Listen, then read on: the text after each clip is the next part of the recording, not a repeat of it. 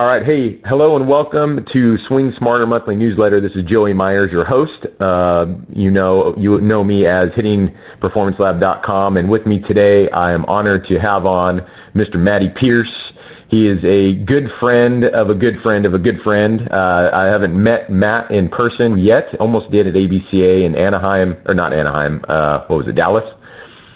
We just got real busy with all the people that were there. There's over 6,000 coaches and whatnot. But I know Matt through Jeremy Johnson and a couple other guys, and Matt's just a great guy. He's an independent thinker when it comes to hitting mechanics. And you're out coaching. Where are you at? What university are you coaching at?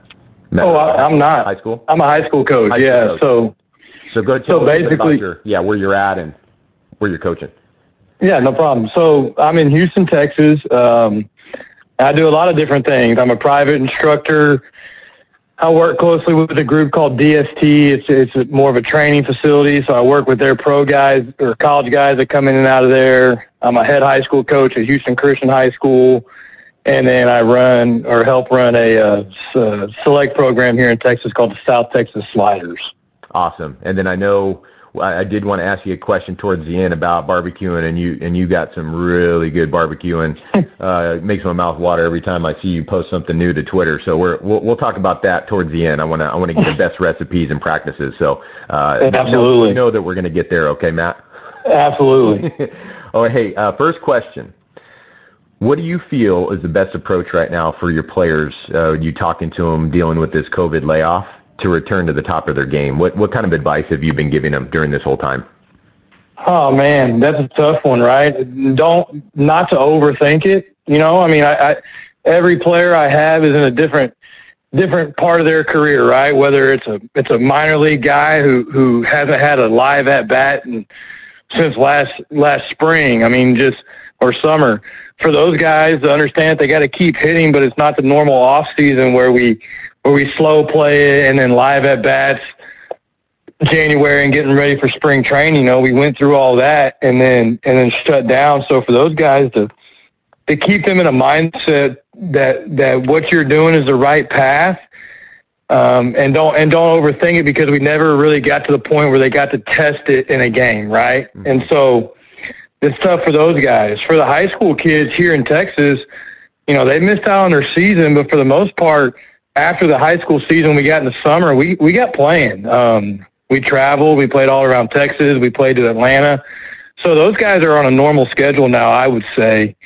And then the college player, same thing as the pro, just be able to get them through their summer.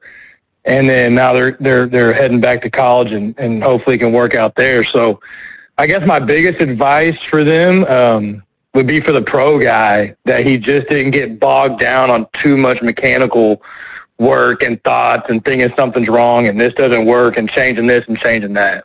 Right. And that's all great advice, and that's what I've been telling mine too, is that you got to keep working, because when we come out of this thing, you know, like in Texas is a little bit farther along than California. They just seem to want to squash out a lot of the sports here. But to make sure that you keep working, because when we do come out, because we're going to come out, you're going to know the guys that were putting in the work and the girls that were putting in the work and the ones that weren't. Do you have is that advice still the same that you just gave for the senior year high schoolers? Current, like kids who are starting their senior year? Yes, sir. Yeah.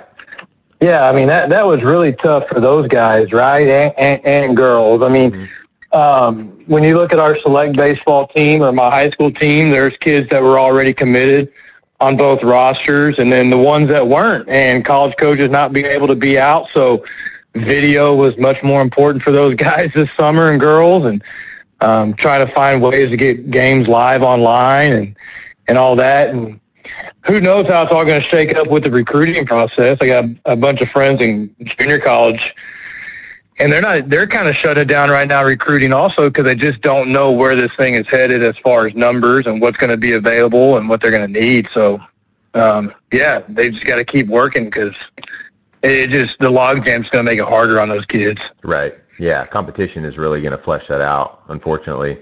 Mm-hmm. What do you think the biggest hitting? I know you don't get into it as much on hitting Twitter, and I tried to take a long vacation sabbatical from that as well. But do you see any big hitting gems? Like, could be one, could be two on hitting Twitter, or if you don't see any, And that it doesn't have to be just hitting. It could be better movement, right? Moving better type stuff. But any gems on hitting Twitter right now?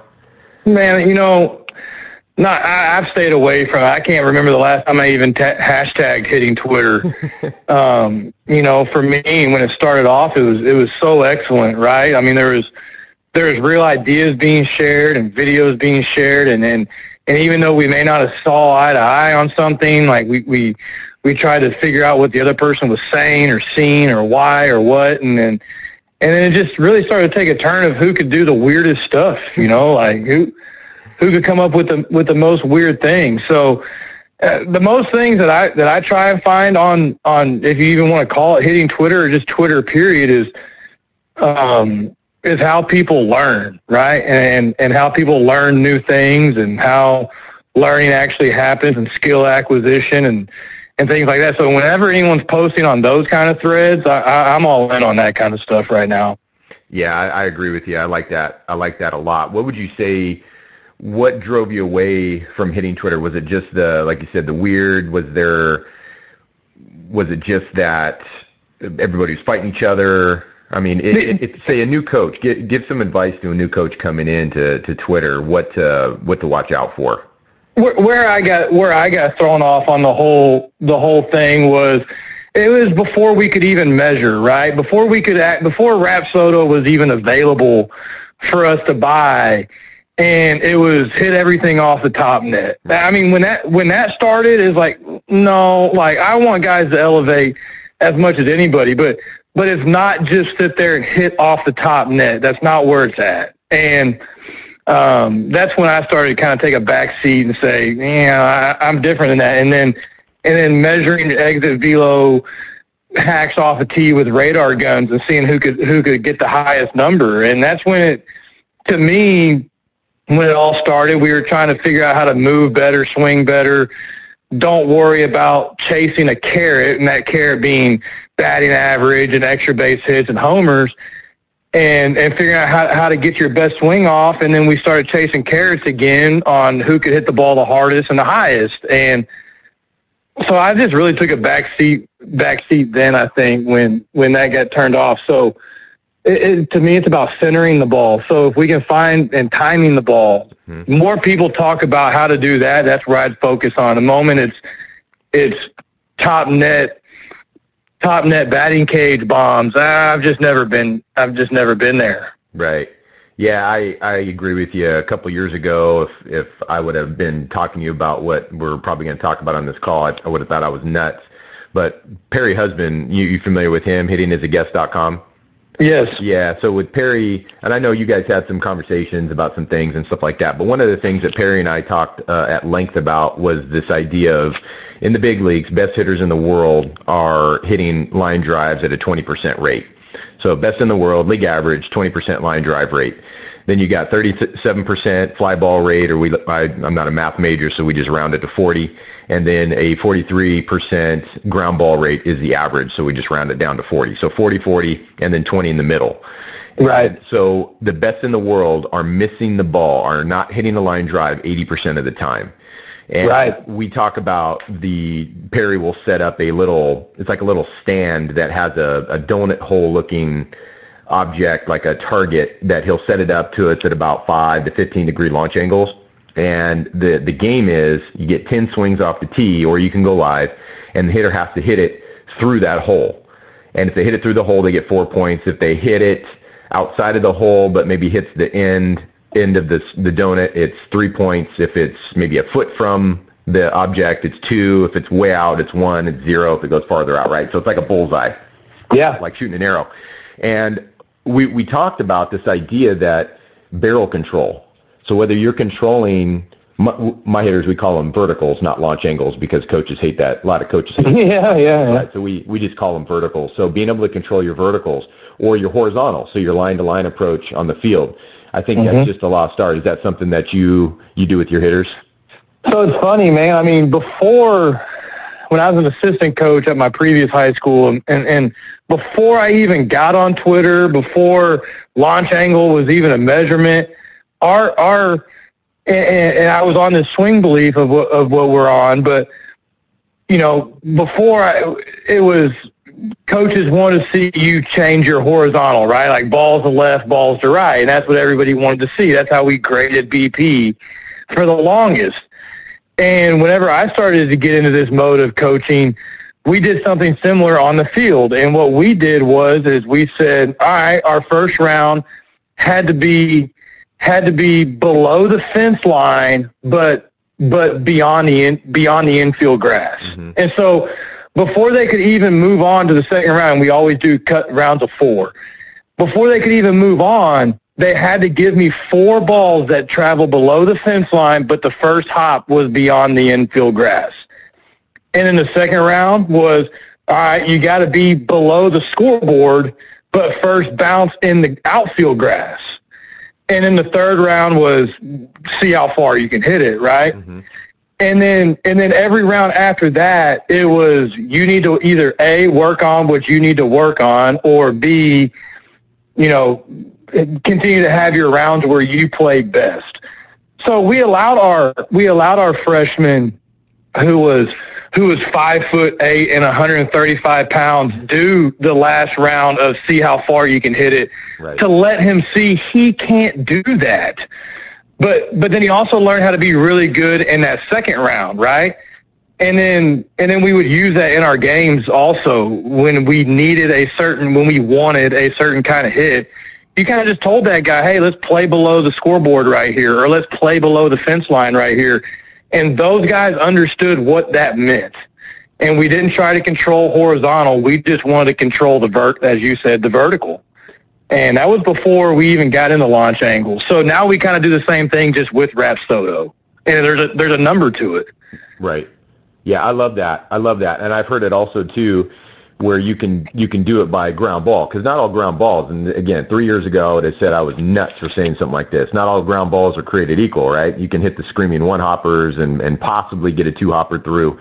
So, and I think even Perry says that whenever the ball exit speed gets above a certain amount on a grounder, the average is like 450 or 550 or something like that.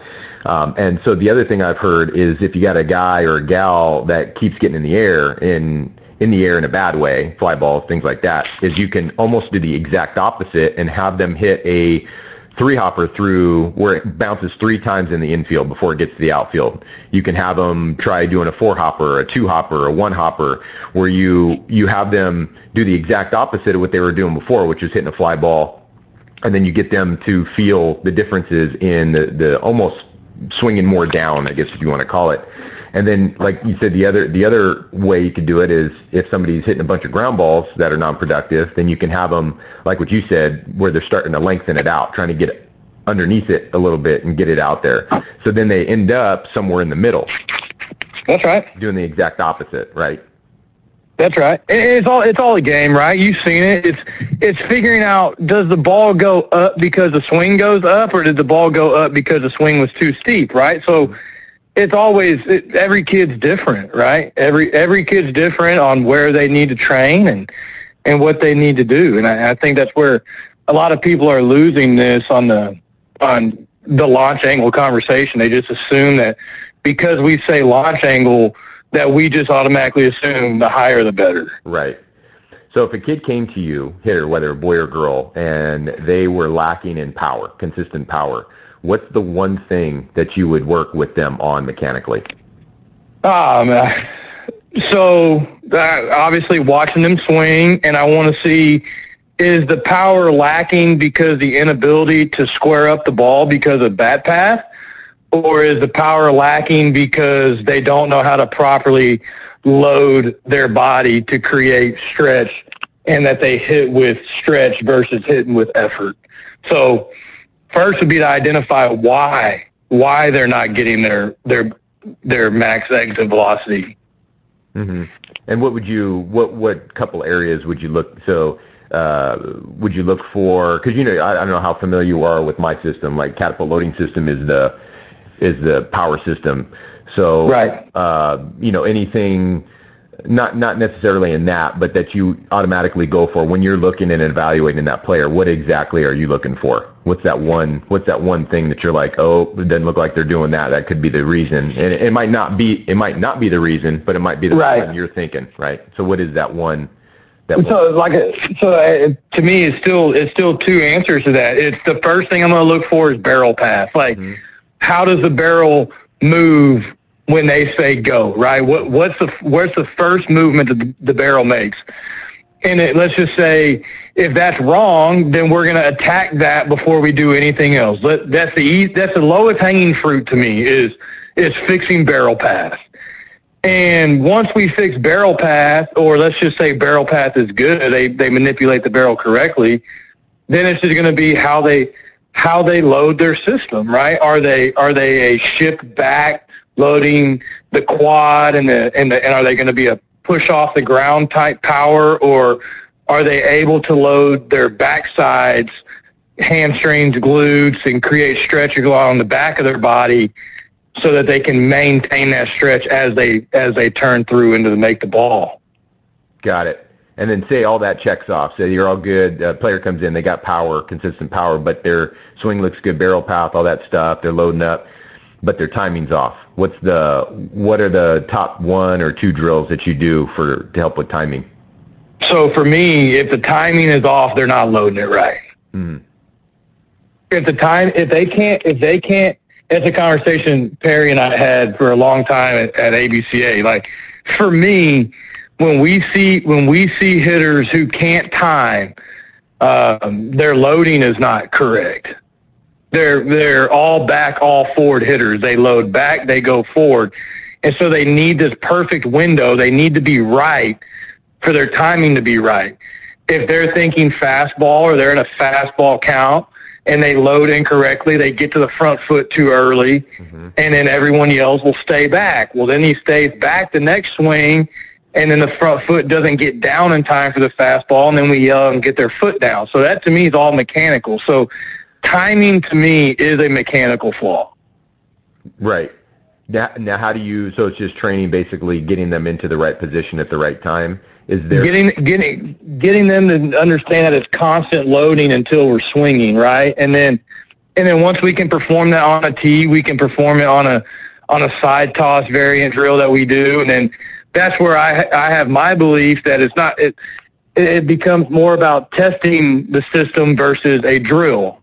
So what I mean by that is if there's a bullseye and we talk about where we should be spending our training economy, well, if the center of the bullseye is doing it perfect and somewhere on the board is doing it right but not perfect, and then off the board is doing it wrong, when we start to get it right, I ask the kids where we should train, and they all think we should train in the bullseye in the middle where we're doing it perfect, and I don't believe that. Mm-hmm. I want to make them do it wrong. Mm-hmm. And then once they can do it right in whatever constraint drill that we're doing, whether it's a dropping the ball from standing on top of a chair or a front toss or some of the machine drills that I do, once they can do it right, we make it harder. We make it harder. We make it harder to try and get that timing there. And the goal is to get it on the machine. When they get on the machine and they can finally get there, they really struggle. And it's really hard to explain on the phone, but yep. when we get to the machine, it really starts to open their eyes of what I'm talking about on why they have to get it loaded. I love that, and just talking to you, and this is why I like your stuff so much, and just respect everything that you've done and been more of an objective thinker in today's politics. I guess you'd be considered an independent. I guess where you're not partial to somebody's plan. You might have taken bits and pieces of people's, whether it's Teacher Man or whether it's Perry or whether it's Jeremy or whatever, but what you do is you test it, right? It's all a big test. So whenever you're working with your hitters, and that's what I wish coaches would see when they look at your stuff or they look at Jeremy's stuff, is it depends, right? I can ask you a question about where would you go for power if a hitter needed power? Where would you go for if a hitter needed to hit more line drives, more consistent, or timing? You'd say, well, it depends. I would have to go through an evaluation process, and I would have to see what happens when we try this, and then see what happens when I try that. And that's what I really love. Again, you, Jeremy, Perry, even Perry, I know you guys probably disagree on some or most or whatever, but I really gravitate towards guys that are in that experiment mode with their hitters, right? They're not afraid to try this, try that, because it's different. with every hitter. That's right. It's different. So let me ask you this. What do you see? You know, I know you're not on the hitting Twitters and stuff. I'm not really either, but I just kind of scroll and use it as a news feed, and I see this, that, and the other thing, but I just stay out of the conversation. What do you see the biggest mistake that some of these coaches are making? Hitting coaches? Hitting coaches, or even coaches in general? Because I know you bring a coaching element to this too, because you're coaching teams. So right. There's going to be coaches out there that coach teams. So you can either talk to that, coming from an instructor's perspective, or you can talk about it coming from a team coach's perspective. Biggest mistake that coaches or instructors are making. The biggest mistake, I mean, just in general, I think in all aspects of life, I think that we're making this mistake is that something has to be one way or the other. Mm-hmm. And it has to be this way or it has to be this language. And I don't believe that. You have to be in this camp or that camp. You kind of hit on that earlier. Yep. But as far as if we just wanted to go into hitting, I think, you know, if I had it my way, I would believe in all the data. I believe in every single part of it, but I don't think the hitter needs to be ingrained in it. I don't think the hitter needs to understand it. So just making the data too. And when I speak data, I'm talking ball exit data, right? When it's just too much for the player that he gets into, or she gets into a mindset of trying to control something to make the data point read, whether that's on Rapsodo or whether that's on a bat sensor. We're worried too much about creating a data point than we are creating a hitter. And I think those tools are awesome to use. I think we can learn a lot from them as the instructor. But I don't think we need the hitter to know everything about the blast motion data sensor about his swing. And then I also think the other biggest mistake is that we're making mechanical adjustments based on a certain one data point of somebody's swing. Right. Yeah, I agree totally. Yeah, in the experimentation process, if you look at the scientific method, right, you start with a question. You ask a question, well, does this work if I do this? And then you form a hypothesis, and then you research, right? And then you gather data, and then you make a conclusion. So the data is only a part of the process. So it's not something that you should hang up on, and I agree with you on that. Players shouldn't know. They shouldn't know a lot, and you shouldn't drown them out in data, right? You should just use data as a bullet point, a punctuation mark. This is why. Like, it's the why behind why they're doing what they're doing, you know, but you don't drown them in it. Hey, I want to transition. We got 5 minutes. Want to be respectful of your time, and I promised that I was going to get to this. So what is your number one meat to smoke? And yeah, if it's not smoking, if that's not your number one thing of choice, although I see a lot of smoking going on over there on the meat. So what's your favorite meat of choice? What's your favorite method of cooking it? What kind of rubs are you using? Time on the grill? Give me your best shot. I mean, if I tell everybody, if I ever leave baseball, it's to do barbecue, man. I just barbecue competitions, man. I'd move out to the hill country here in Texas and open up a small restaurant and just serve barbecue all day. But I'd be there. Easy. You're gonna laugh at me here. It depends, right? I mean, if when it's not 110 degrees outside, I like to smoke briskets. But when it's that hot, it's just a nuisance to be around the pit that hot. But yep. my favorite thing to cook right now, I would say, I guess it's big in California, and that's tri-tip. Mm-hmm. I've really fallen in love with making tri-tip, and I guess the way, I didn't even know this until I started doing it, but the way I make it, y'all call it Santa Maria style, I think.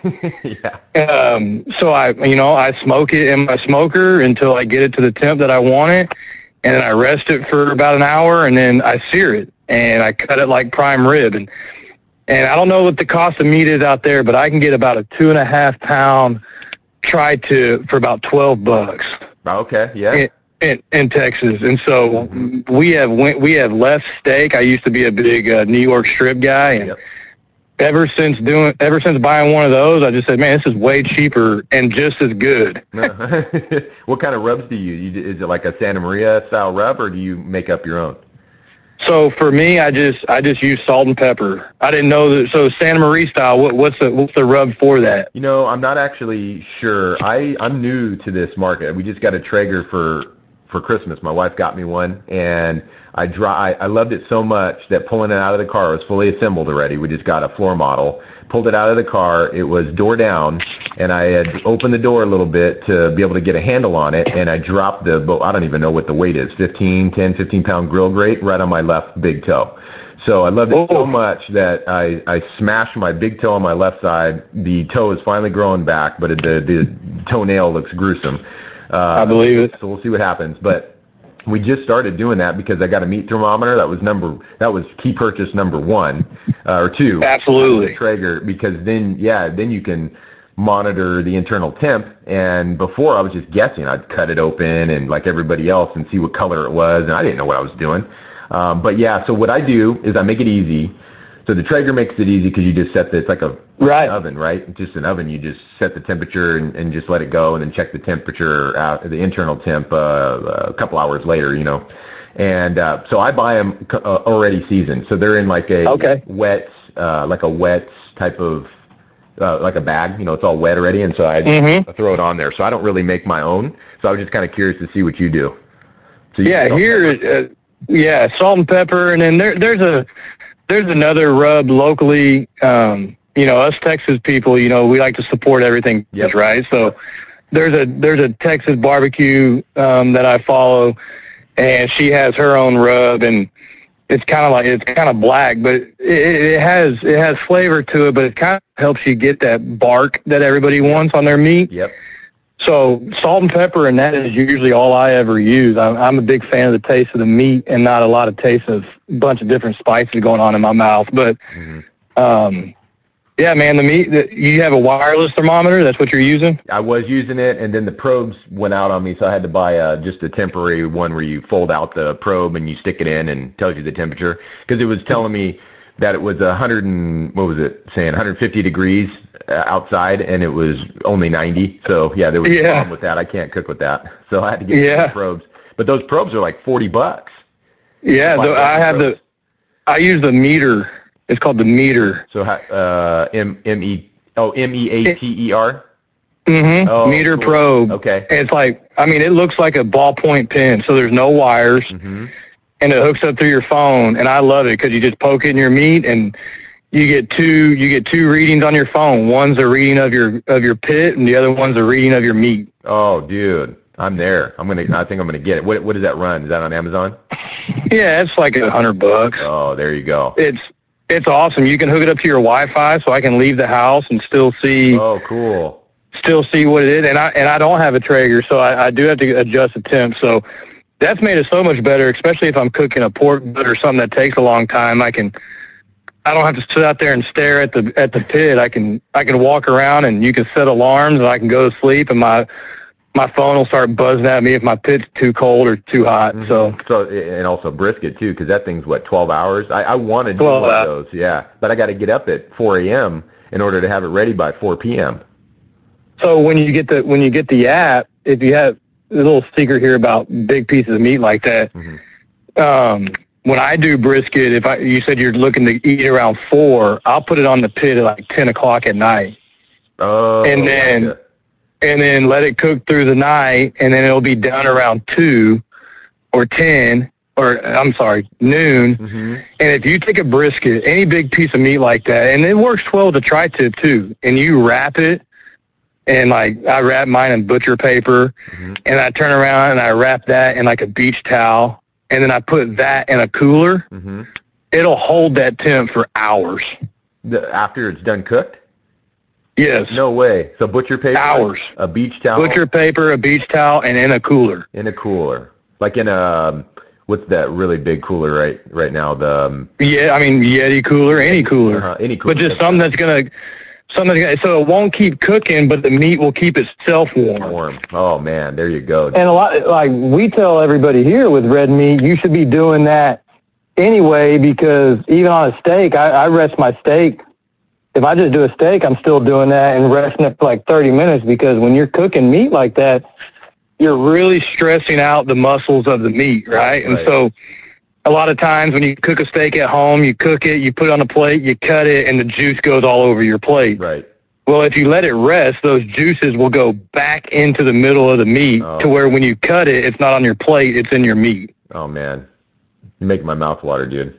I love it, man. Yeah, hey, I appreciate your time, man. I appreciate that, and I'm sure everybody out there will appreciate it too, whether it's the hitting or cooking, barbecuing. It's just, Texas. It's nothing's better than how you guys do it in Texas there. So, hey, where can we find you? So, Twitter. I know you're on Twitter. What's your handle on Twitter? At TX_Pierce on Twitter. And I mean, like I said, I still post on there about hitting, but now I think I find myself posting more about just the game in general. Yep. Than I do about hitting. I'll still throw some videos up there that I think are cool hitting. And I still get a lot of DMs asking me questions about hitting. I still answer those. Yep.